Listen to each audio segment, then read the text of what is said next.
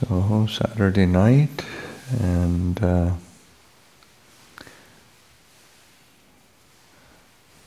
our winter retreat has ended now for a week. It was April 8th today, so yeah, just a little over a week. And the community has been working very hard, and I think today was finished. Well, kuti. I mean, no, and the kutis are down. There's still odds and ends to. Yeah, it turns out there's like 5 bags of cement per foundation piece under the 10 by 10. Yeah, I figured, I should wait till Ethan comes and get the excavator to do that. I'm sorry. You guys have probably been struggling away at it. Anyway, there's, I wasn't around for the construction of those, but there was. Apparently not. But anyway, everything's down, and there's still some dump runs to make. Finish the dump runs. Finish the dump runs, my goodness. Well, it's fantastic. I mean, that's been a lot of work. I mean, it's amazing that 4 kutis have been demolished and taken away, and it's back to bare ground, ready to start construction again. So but that's wonderful. And people have been.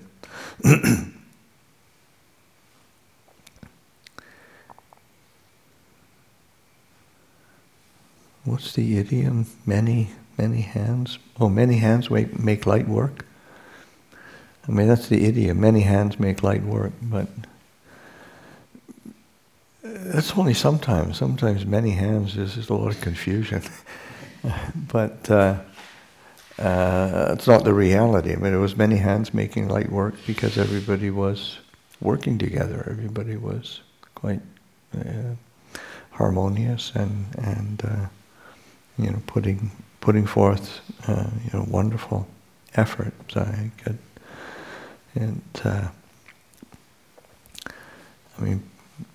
Today was the last day for that kuti project, more or less. That people can feel pretty good about what they've accomplished, for sure.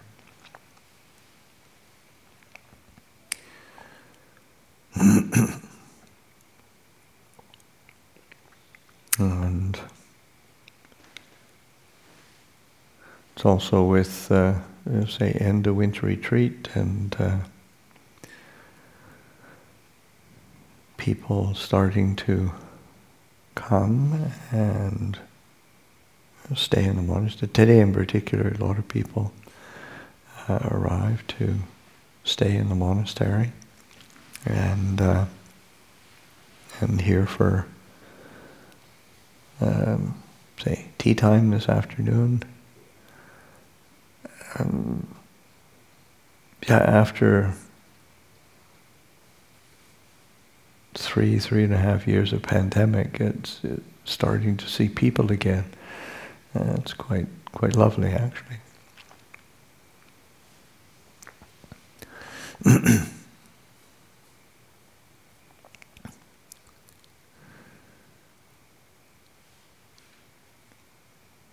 So this evening, as a reflection, I thought I would speak out recollection of death. Yesterday I was invited to help with a Q&A session for a retreat in Brazil, the Brazilian monastery. They're doing a retreat there, and they asked me to help out with that. And that has been the theme of their retreat. So sort of brought up reflections for me as it was leading up to the Q&A session, but then also answering questions. So a lot of great questions. And it's, it is really an important contemplation. In Buddhist practice, it's something that the Buddha didn't shy away from, in the sense of and that's one of the things that I've always appreciated about the Buddha's teachings, as it's like, all the cards are on the table, sort of lay it all out, and this is the truth of the reality that we live in. Here's the ways to approach it. Here's the ways to free yourself from it. You want to do something about it, go for it. And that is really quite straightforward, quite refreshing in that sense. So that contemplation of death is something that the Buddha talks about as being very important. And because it's something that as human beings, and in most cultures, certainly shy away from. And even many cultures, there's taboos about speaking about death. And I think certainly in sort of a modern Western cultures, it's not that there's a taboo, but people just don't talk about it.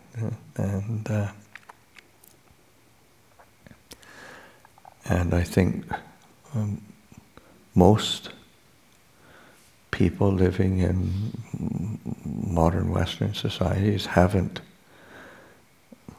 experienced seeing a dead person. It's and something that Ajahn Chah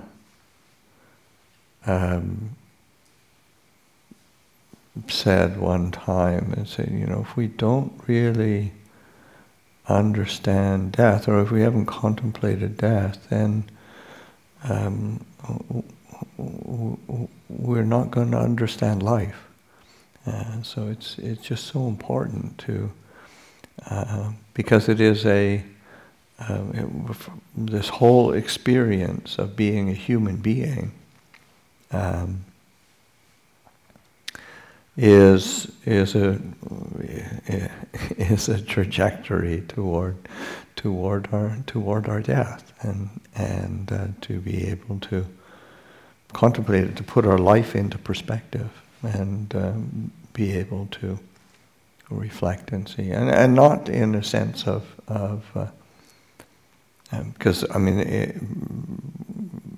quite rightly, because there is, it's quite generally, an unknown. There's a certain level of fear,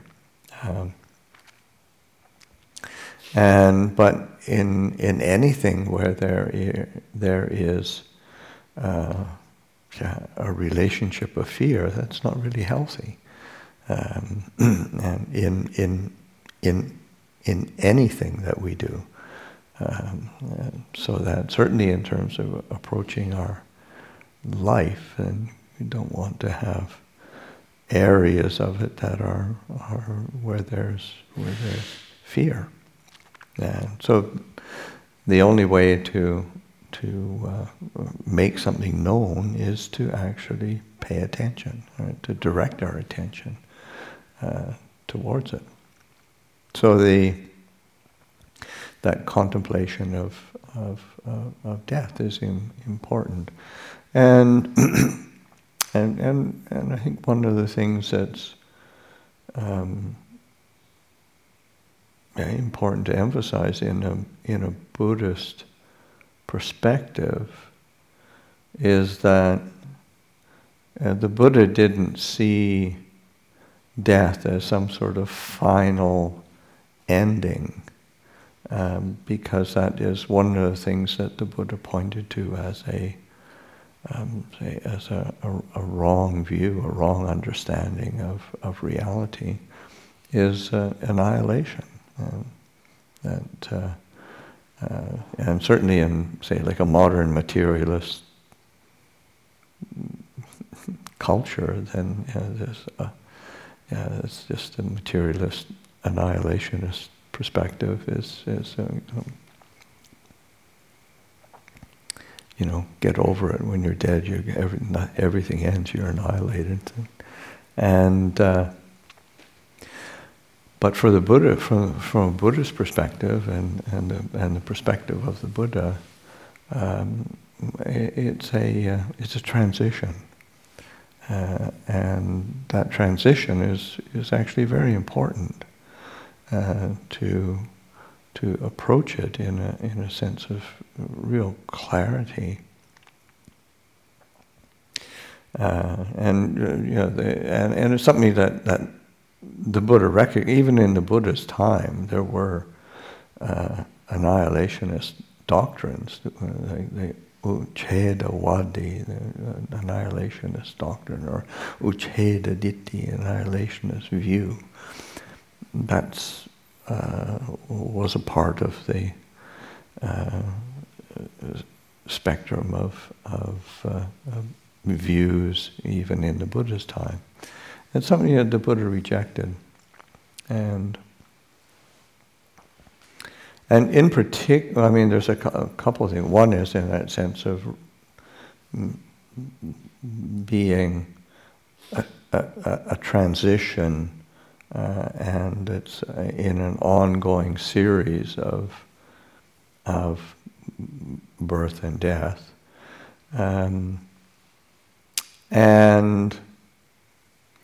but also that when if one approaches life with a materialist, annihilationist view, there's a tendency to not acknowledge or recognize or accept the results of actions, because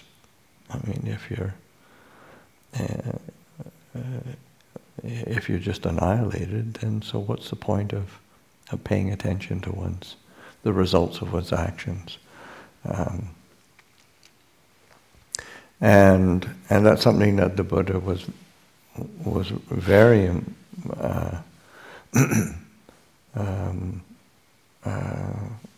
firm on making very clear, was that all of our actions have results, and the teachings are there to learn how to develop a skillful relationship to our actions, and actions meaning whatever actions of body, speech, or mind, and that they do. There are results, and they're felt. We have to feel them. We have to carry that, say, the weight of the emotional result of our actions. And we will feel good about or not feel good about actions. We'll feel happy about actions. We'll feel sad about actions, or we'll feel a certain amount of remorse, regret about things. We'll feel real delight about things, so that we can make choices in our actions, that we can be cultivating the seeds and the basis of experiencing well-being and happiness, clarity and discernment, and that's what we can be doing. And of course, if you think in terms of what's really important in our life, It's paying attention to that which is going to create a sense of clarity and understanding, true wisdom, happiness and well-being, real peace and stability, a sense of real, a sense of not being shaken by the events of our life, because we understand it clearly, and everything is seen in its true nature. So that contemplation of death, one of the things is, one, it makes a certain, the Buddha praises it in terms of creating a certain urgency, just not to be wasting time. Because, one, in the sense that one of the things we are sure of is that we will die, but one of the things that's really uncertain is when. There's no real clear program, no schedule.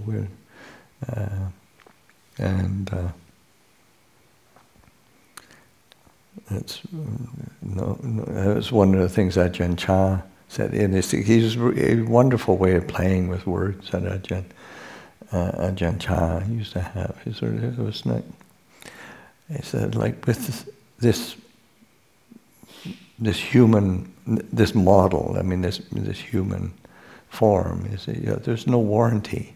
You don't get, there's no warranty, no guarantees in this, so that you just don't know.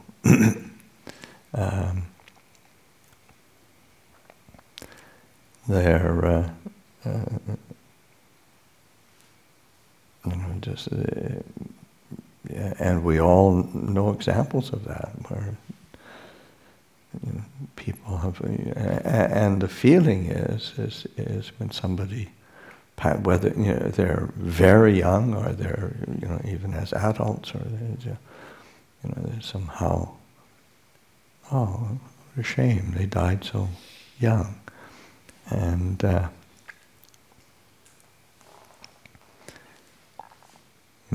say, and I'm thinking, like, in a few days, my mom's going to be coming, and she's going to be 100 this summer, and she's still traveling, and so it's like,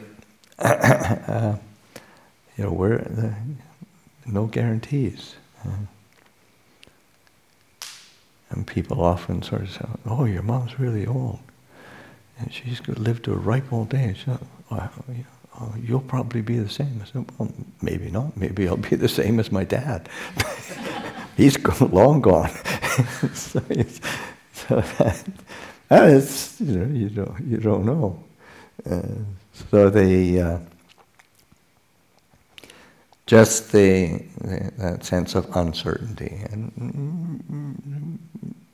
and it's not to instill some kind, again, not to instill fear, but it's more like, how do you create a sense of, like, a positive and wholesome taking responsibility of one's life, and a kind of clarity and certainty, and that, okay, I know what the right thing to do is. I know what's beneficial. That's where I want to put my attention and effort. That's, say, the appropriate result of contemplations of death. It's not to sort of, how can I make myself more morbid and miserable? We do a good enough job with that already without adding to it. That's to recognize that, but that it's finding ways to encourage the heart to incline to that which is truly skillful and truly beneficial, and that's why the Buddha wants us to be picking up a contemplation of death, And I think if we do it more and more often, more frequently, and more skillfully, there's a real sense of ease that comes. That was one of the things that, say, for myself, spending a lot of time living in northeast Thailand, which is very much a village culture, and the villages are steeped in Buddhist practice and steeped in Ajahn Chah's training. Very close, like the village that was close to, and villages that were close to the monastery, the international monastery there. Long time students of Ajahn Chah, and then having a very strong village culture and very down to earth, steeped in Buddhist principles. There was a real natural ease with the relationship to death, and of course also just the international monastery was, before the monks went there to establish the monastery, it was the village burial ground and cremation ground, and so the monastery became the village burial ground and cremation ground. And generally in Thailand, they'll do cremations, but in rare occasions with a violent death or a very sudden death, and they would do a burial for a period of time. Then cremation would take place later. So it was a fairly common occurrence, but one of the things that I always found very refreshing and interesting is that one, everything's out in the open. When somebody, you'd know that somebody had died in the village because you, especially if they died during the night, because either when you're going out for alms round or coming back from alms round, there'd be a bunch of the village men collecting firewood in the monastery and starting to prepare the funeral pyre. But then the monks would be invited into the village, to the family home to do some chanting, and you would meet with the villagers, and then you would bring the body back to the monastery. Cremations would take place within 24 hours. These days that's not the case because of more of the villagers the families are a bit more spread apart because of work and education and study, and the village is further away. But also there's refrigeration, so you got refrigerated coffins that you can keep them in. So it was that practicality, which was exactly why get going with this cremation. It's starting to get, Granny's getting ripe here.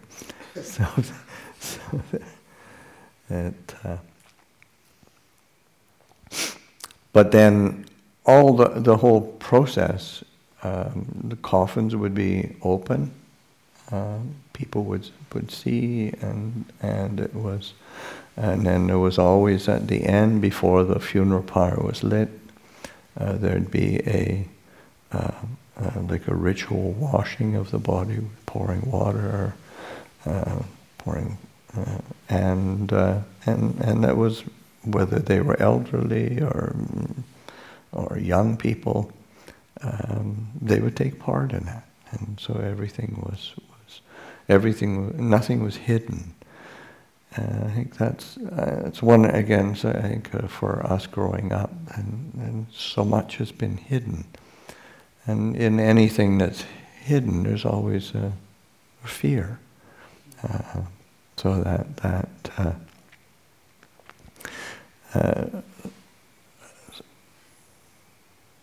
it's with being willing to look at, investigate, and open the heart to reality, truth of existence. And death is just a very natural reality.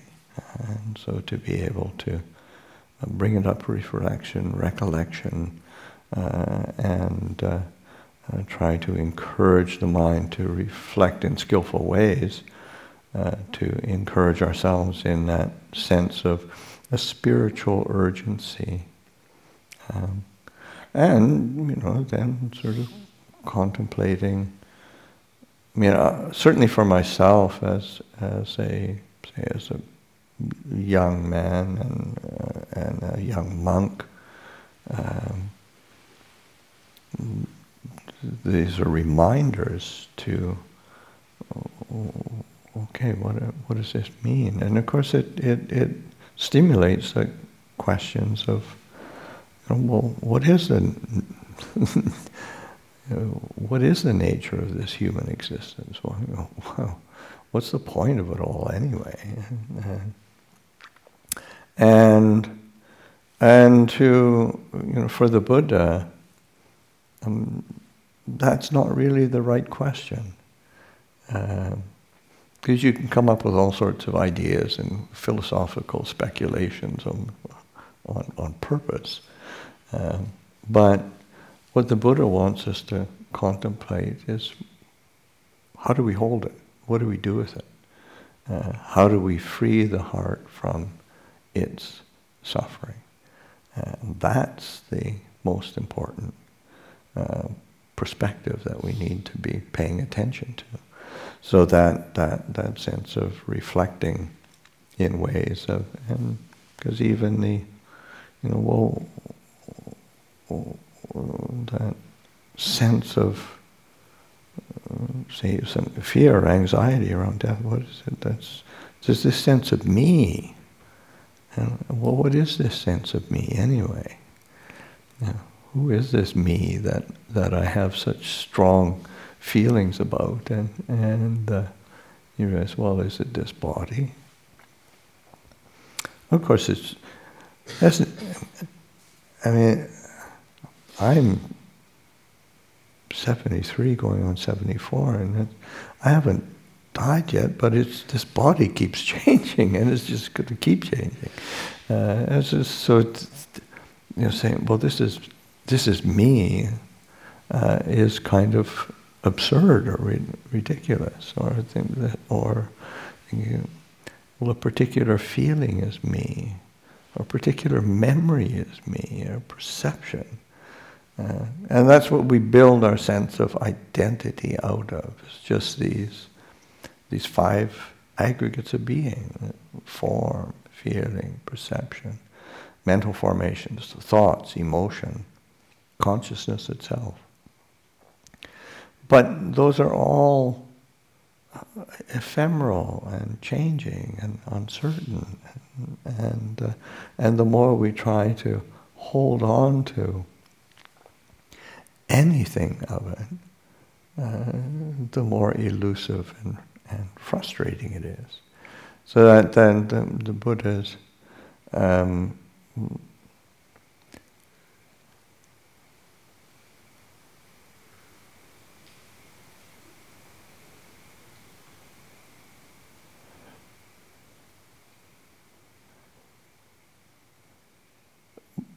sort of the essence of the Buddha, at one point, and a couple points in the Buddha's teaching, the Buddha is asked to really abbreviate the teachings, and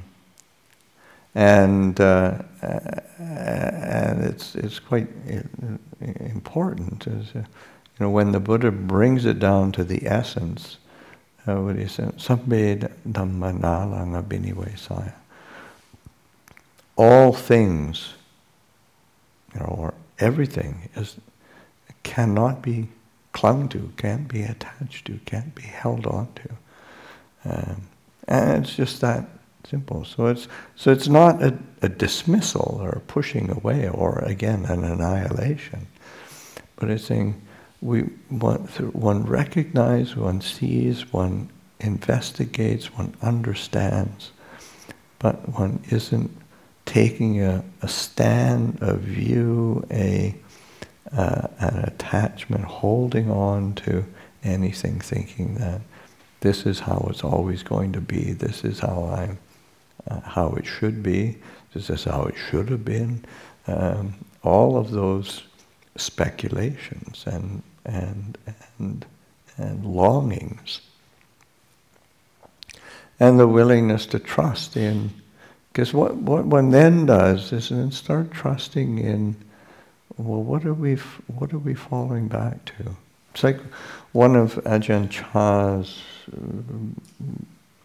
teachings, talks that he gave, was a talk to a dying person. Of course, the family was all there, and the name and the title of the talk is Our Real Home. And it's something that, a theme that Ajahn Chah wove through the whole talk from many ways. Is just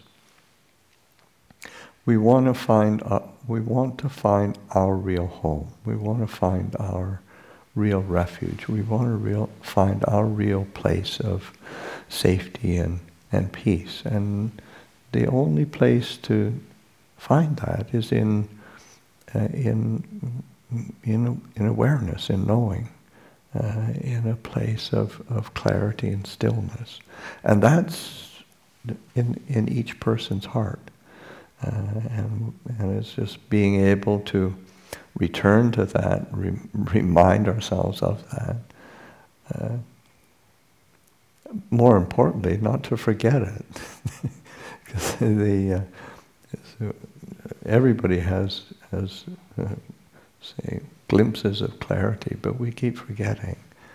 And to a certain degree, that's what mindfulness is, in terms of, say, mindfulness is also sort of non-forgetting, so remembering what to pay attention to, what to see clearly, and to stay with that knowing, stay with that clarity, and returning to our real home.